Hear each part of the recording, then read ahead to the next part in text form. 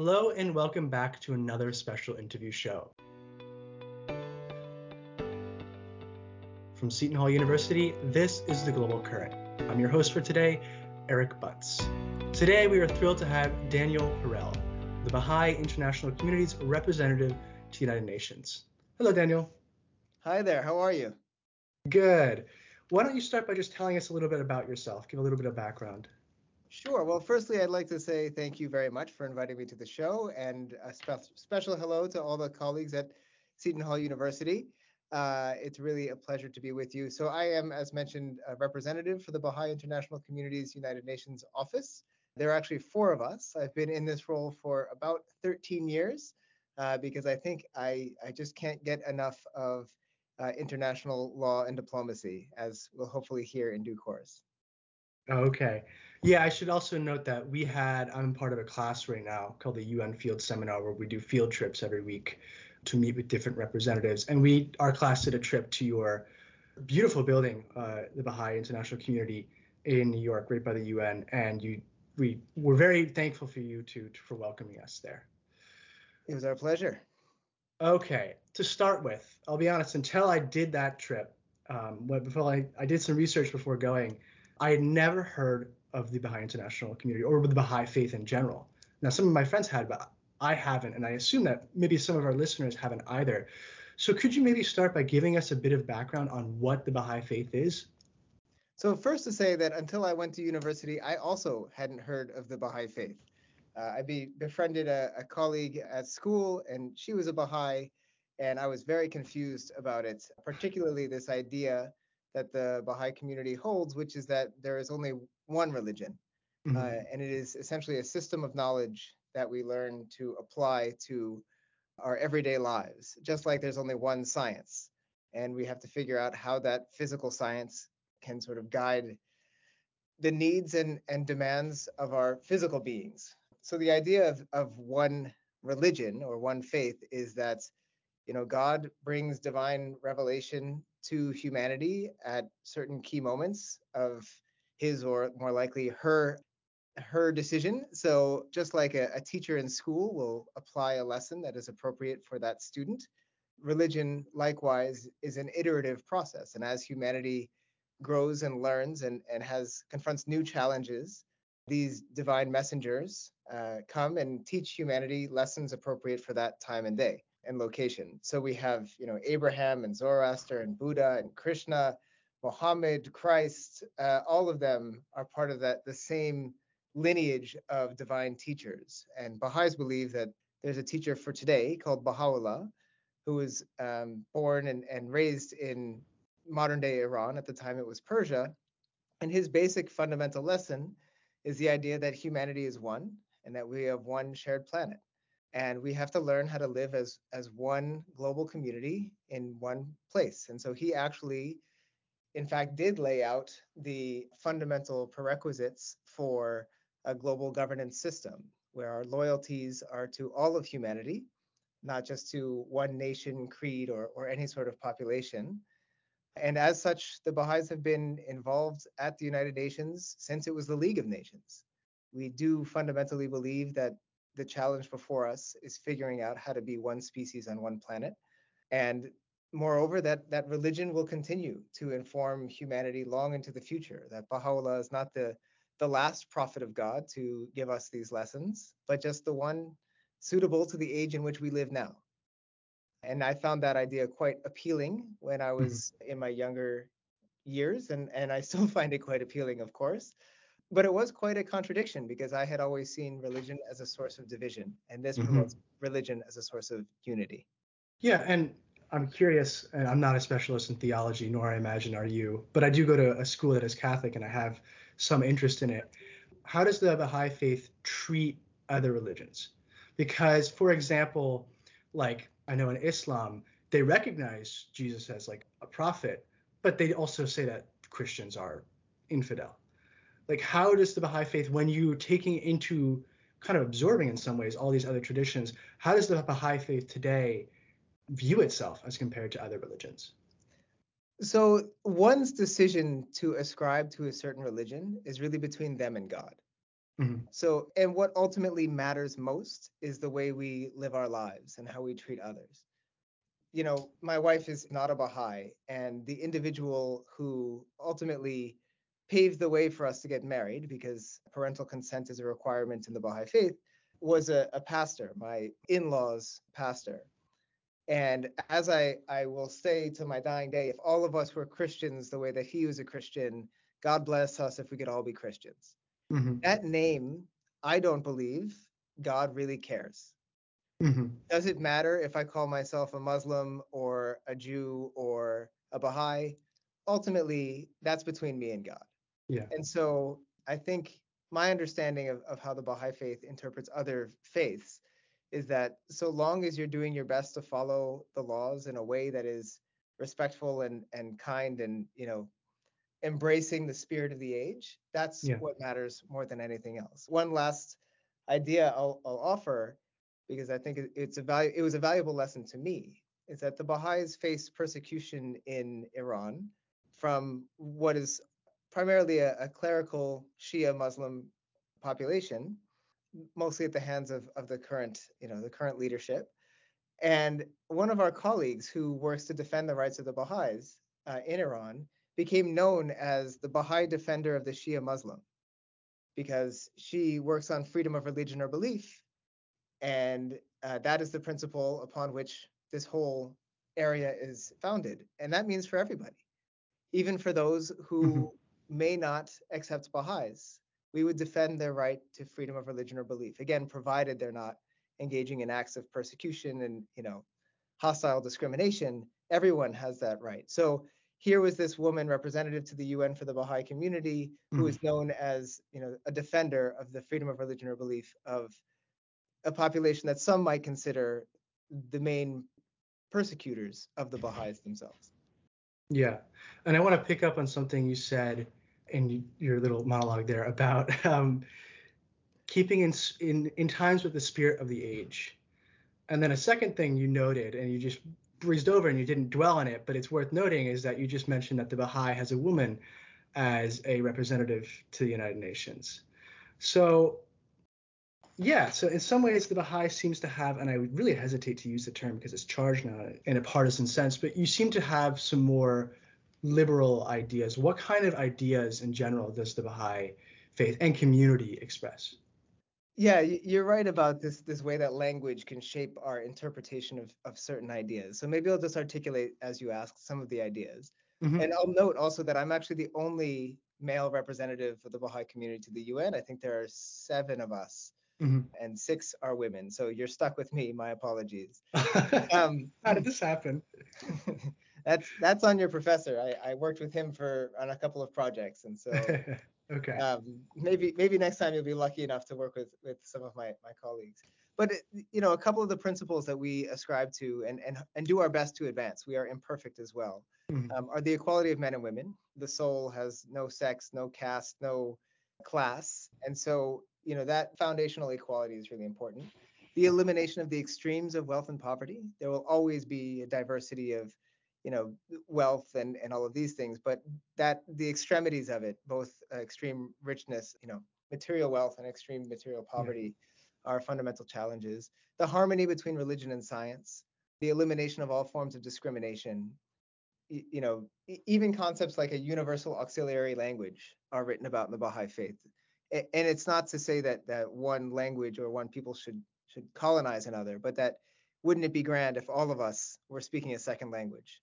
Because Mm-hmm. it's sort of an advantage that those who are speaking the dominant language Yeah. can essentially run circles around those who don't. If we had a universal auxiliary language, that would be very interesting.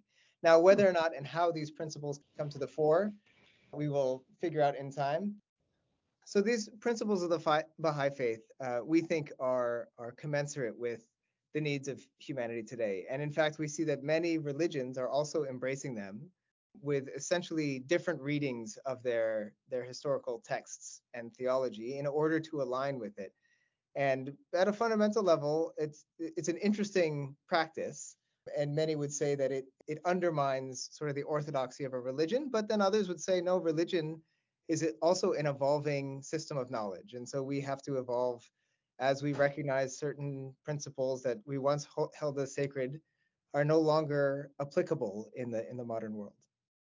Yeah, and I think that's interesting because, and if you learn about the history of certain religions, at the time of their founding, they might have been quite revolutionary. Even I've heard that said about Islam and Christianity, but as time evolves, they become very, like you said, kind of in the orthodoxy of their texts, and it becomes tricky. It's hard to imagine. It's been asked before, why didn't Jesus say anything about slavery? Well, he lived in 0 AD. It's just like it's a very different time period, and it's a very different world that we live in now. So I'm interested by this idea of keeping in with the spirit of the times. So I want to ask now specifically about the Baha'i international community. Now you mentioned this is actually an integral part of your faith, which is interesting because is it political? Is your faith explicitly political, or do you keep that separate? So it depends on how one understands political. Political. When it comes to partisan politics, we take a hard pass. Partisanship, as one could imagine, is essentially inimical to this idea of unity. If you look at processes where parties are formed in any sort of context, whether it be political parties or otherwise, in fact, essentially the winner becomes the victor, and then the losers are the opposition. Mhm. Now, in a spirit of unity and harmony, it's very hard to perpetuate a partisan system that can sort of allow a richness of our diversity to come through peacefully and constructively. So in terms of partisanship, we're not involved to the point where we are not permitted to engage in partisan elections. So if you have to be a member of a political party in Mhm. order to vote, then we don't vote. But Mhm. it is also incumbent upon us to engage in the affairs of humanity. So when there is an election, as long as there isn't that partisan requirement, it is necessary for us to participate. So we have a tremendous engagement in the civil processes.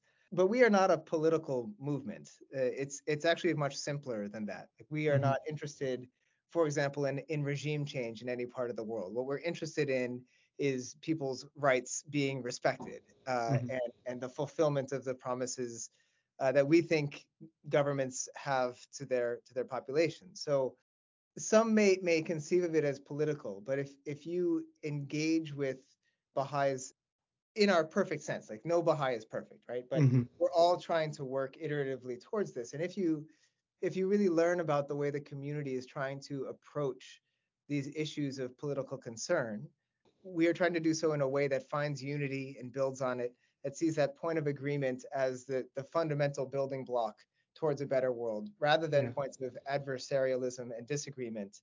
There is, of course, a learning approach. We are meant to always be growing and learning as human beings, and that includes those with whom we would disagree. But Mhm. also we have a responsibility to be humble and to learn from others. And so it's political in the sense that we hope for a better system of managing and providing for all of humanity, Mhm. but it's not political in the sense of gaining power over others or seeking any kind of authority or political appointments or things of that nature. Okay, yeah, and I think that that is a clear enough distinction. And I want to look at sort of the ways that you accomplish these goals, starting at the UN system, because I know you have other operations more locally, but starting at the UN, well, it's a system that's designed originally, at least, for states, for nation states, I should say. And even then, it's not a particularly democratic institution, we could say, at least in the Security Council, for sure, it's not particularly democratic. How does a an outsider, so to speak, such as yourself or even other NGOs, how do you make your voice heard at the United Nations?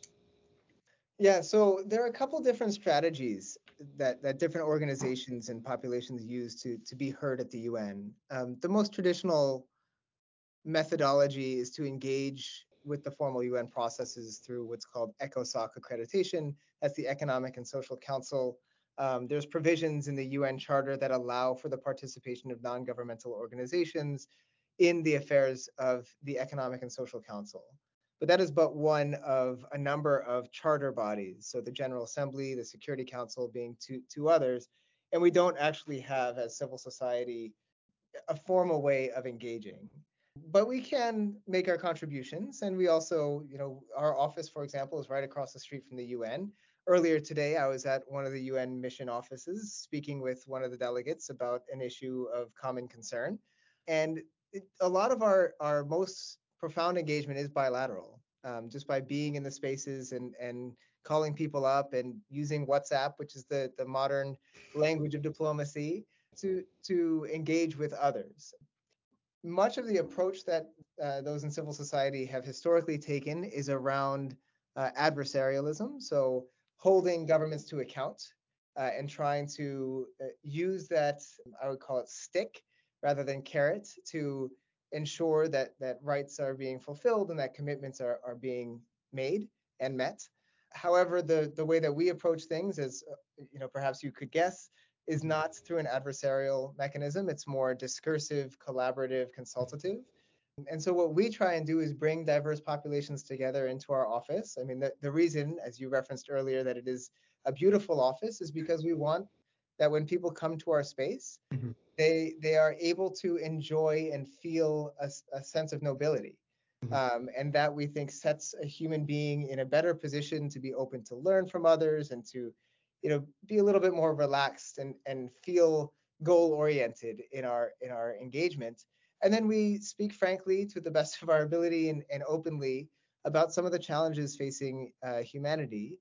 So we have things like ongoing breakfast series or lunch series where member states and civil society and UN agencies come together and we speak about these issues. And there is a Mhm. degree to which there are a lot of words. And I think that's a legitimate critique of the UN Mhm. is that a lot of ink is put on pages year in and year out, but how much of that ink leads to meaningful change in the lives of human beings. But we Mhm. also know that language and rhetoric leads to difference in thought and difference in action and Yeah. behavior. And so there is also a utility in engaging the discourse itself and helping that evolve because that has knock-on effects for how we conceive of the world and development and ultimately each other and our purpose on this small sphere that we call Mhm. Earth. And you mentioned, and I was going to ask about this, about hosting a lot of meetings in your office across from the UN. What kind of role, you talked about how that is to facilitate discussion on all these different subjects, productive, hopefully, or not. What role does the Baha'i international community play in these meetings? Are they present? Are they acting as like a chairman? Are you making your voice heard too, just small nudges, or what kind of role do you play in these meetings? Well, that sort of depends on the meeting itself. I mean, Hmm. we've hosted meetings here that we are not invited to. Yeah. And that's totally fine. We that's the purpose of our space is to Yeah. allow others to use it for their purposes as well. We feel that the convening of spaces is something that is useful in and of itself. If I were to speak about some of the main accomplishments of the United Nations, I would say that its convening power is one of its lesser touted but more impactful contributions to the history of humanity. I mean, never before have representatives from every corner of the world been able to meet in one space regularly. That's an Yeah. amazing statement. If you were referring to Christ in 0 AD before, if you had told the people at that time that one day everybody from every country in the world, they wouldn't know what a country is, but everyone from, representatives from all different corners of the world could meet regularly in one building, they would say, you're out of your mind. So that is an important dimension. So for us, this idea of convening in and of itself is quite an important matter. Um, but then when we offer our contributions, what we hope is distinctive about our contributions is Yeah. that we're not working on behalf of any sliver of a population. That is to Mhm. say, you have, and it's very important to have, but there are organizations that are exclusively focused on women's rights, exclusively Yeah. focused on youth or indigenous populations or linguistic minorities, all of these. And this is vital, and you need that expertise, not to discount it at all. But we also need generalists who are thinking, okay, if you're advertising for this, if you want to expand the pie for this, what does it mean for that? How can we approach things a little bit differently? And I'll give you one small example. I was in a room in a consultation in our office, and one individual was speaking about the rights of persons with disabilities, an issue with which I heartily agree. And as they were speaking, they were saying, 1.5 billion people in the world are living with a disability.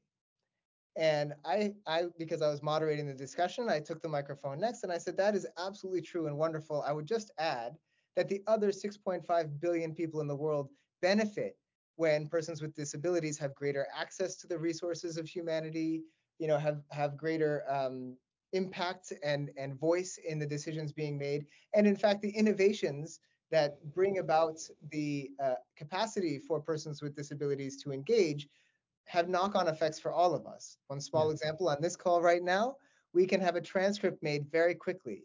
Yeah. That, one of the reasons that happens is so that people who are deaf can actually read what's happening in a conversation. And here we are benefiting from that technology. And this happens in so many dimensions of our lives. And so that contribution, while somewhat small, actually changes the scope of what we're doing from working on for this 1.5 billion people with disabilities to all 8 billion of us who are part of the human family. And Yeah. that kind of contribution rings true to everyone in the room. And it also can be brought to any sort of space that is created, whether here or across the street. So that I think is one of our distinctive aspirations for contributions. What Yeah. is it that is in the interest of all humanity? Yeah. It's this kind of knock-on effect that nothing is local. Everything is local, and nothing is local, so to speak. There's knock-on effects to everything, and we're all one international community, which is something that you've mentioned a few times. And I wanted to, we talked about this before in our class, but we talked about the concept of nationalism, which is a subject that's interested me personally.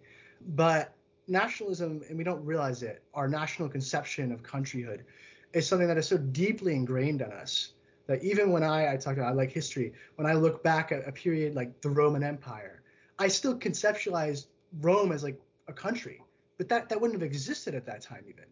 So for you, what are the, so to speak, the disadvantages of this ingrained national conception, and what do you view as a world beyond nationalism? So you asked me some of the disadvantages and what's a world beyond. I'm going to follow my own path, chart my own course, and talk about some of the Go for it. advantages first, Okay. so that there isn't this misunderstanding that, Yeah.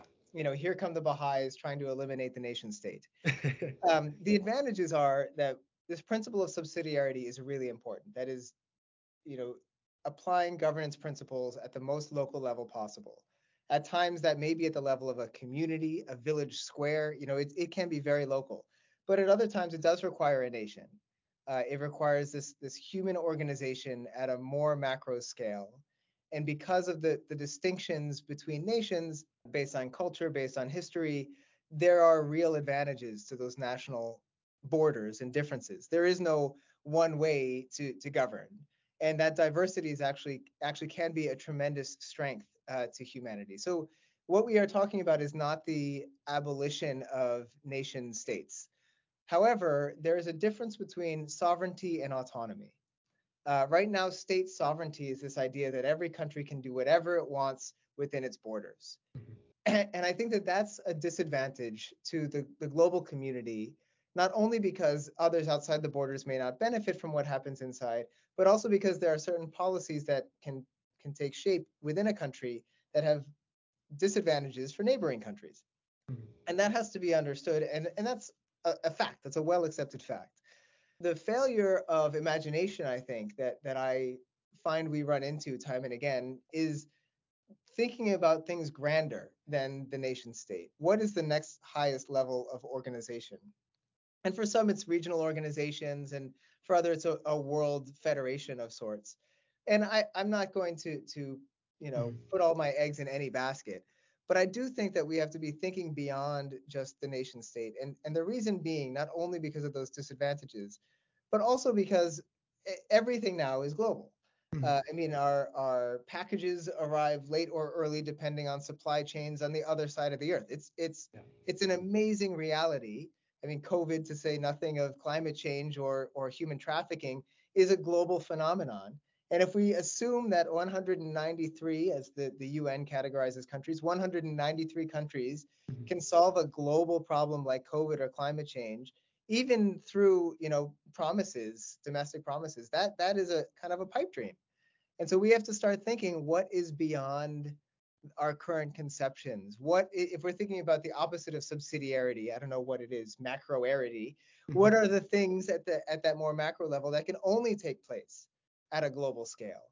And interestingly, we have this in a number of spaces.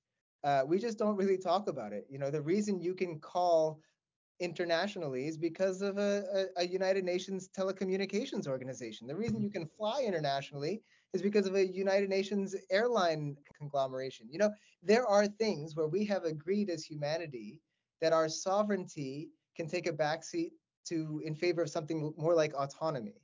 Hmm. And I think that it's very logical that it works in many spaces, and in fact more and more spaces. But we can't just say that this is a new thing, because it's not new. We have it in a number of different spaces, Yeah. as those I just mentioned. And the question is, at what point are we willing to overcome our national pride, our personal pride, our thirst for power, to Hmm. say, actually, in this case, to use an analogy, I'm going to stop at the stoplight so Yeah. that others can go, Yeah. because I believe in a global traffic system rather than just I get to go through every intersection willy-nilly. I think Hmm. that's kind of the question, and I don't pretend to have the answers, but I do think we have to be honest about the limitations of the system we have if we are going to be able to find the Yeah. solutions together. And what would you say to someone who says, well, that's great and all, and that's really idealistic, but let's be realistic. Come on, this is not going to happen anytime soon. We got to work with the system that we have. What would you say to someone like that? Well, I'd say two things. First, you're being idealistic if you assume the system we have is going to work. Hmm. I'm being realistic saying it has to change. Yeah. So let's just quickly change our frames, Yeah. because you're the idealist and I'm the realist. The second thing I would say is you're right. We have, to use another analogy, which is how I think, the house is on fire. All we have is a garden hose, and the garden hose is filled with holes. You're right. We should tape up this garden hose as best as we possibly can. But ultimately, all we have is a garden hose. We need something else. So I will work with you to tape up this garden hose so it can flow as strong as it very well can. But I also know we got to call in the fire brigade. We need a Hmm. whole new set of things to try and combat this fire. And it would be silly for us to say, oh, it's still just a small fire. We can do it with a garden hose. We can't. Hmm. And so we do have this dual responsibility. And I think that there's sometimes a confusion about what we're really doing here. Are we repairing a garden hose? If so, let's do it. Let's do it the best we can. But let's not pretend like that's going to be sufficient. And Yeah. then on the other side, when we're working on the new system, we can't forget that there are people dying right now. There's people starving. Like, we can't just give up on them and say we have to invest all of our energies in this. It's this delicate balance Yeah. of the things that are possible and feasible now that we must do, and the things that seem impossible and infeasible that we will one day need to do. And keeping both of those in our minds at the same time is sort of a fundamental requirement if we believe in reform of the international system. Is there anything you want to leave off on? Any final notes before we head out? Yeah, maybe one thing, because this is a student podcast in a sense. I think Yes. that the role of youth is often touted, and I believe in it. It's super important, but youth doesn't end because you hit a certain age. Hmm. You know, part of what gives me my energy and my joy in this is that I have come to terms with where humanity is, Hmm. but that doesn't require me to sacrifice my aspirations for where it could go. And I think that's a really youthful way to approach the problems we face today, is to say we have a future that I believe in and I can do my best with, and I will work towards it. But I also know that there's horrible things happening today. That sort of dichotomy exists and will always exist. And I think it's one of the qualities of youth, that and the young at heart. It's not just Hmm. youth, but all of us who are able to say things as they stand are imperfect, and I'm going to do my best to change them, but I'm not going to sort of settle for where they are. And I think that spirit of endeavor, initiative, creativity, innovation, that's something that I want to learn from, and it's why when your class came to my office, I Yeah. spoke about it for a week, because I leave so energized by the wisdom and the profoundness, the profundity of the questions you ask. And it's really inspiring. And so I want to thank Rising Generations for their work, and look forward to working with you and learning from you as the years and decades pass. Well, hopefully us, the younger generations, can can live up to your expectations, and the youthful at heart for multiple generations. Okay, thank you, Daniel. Thank you so much for taking the time to sit down for an interview with the Global Current. It was really interesting to hear about the Baha'i faith and its role on the international stage. So thank you so much for coming on. Thank you again for having me, and all the best. Thank you so much for listening. This episode would not have been possible without our dedicated crew, such as executive producer Jasmine DeLeon and technical producers Andrew Rakulia and Bobby Kyle. The Global Current is brought to you by Seton Hall University. As always, keep it current with us and catch us on the waves every Sunday at 8:30 a.m. on 89.5 FM WSOU.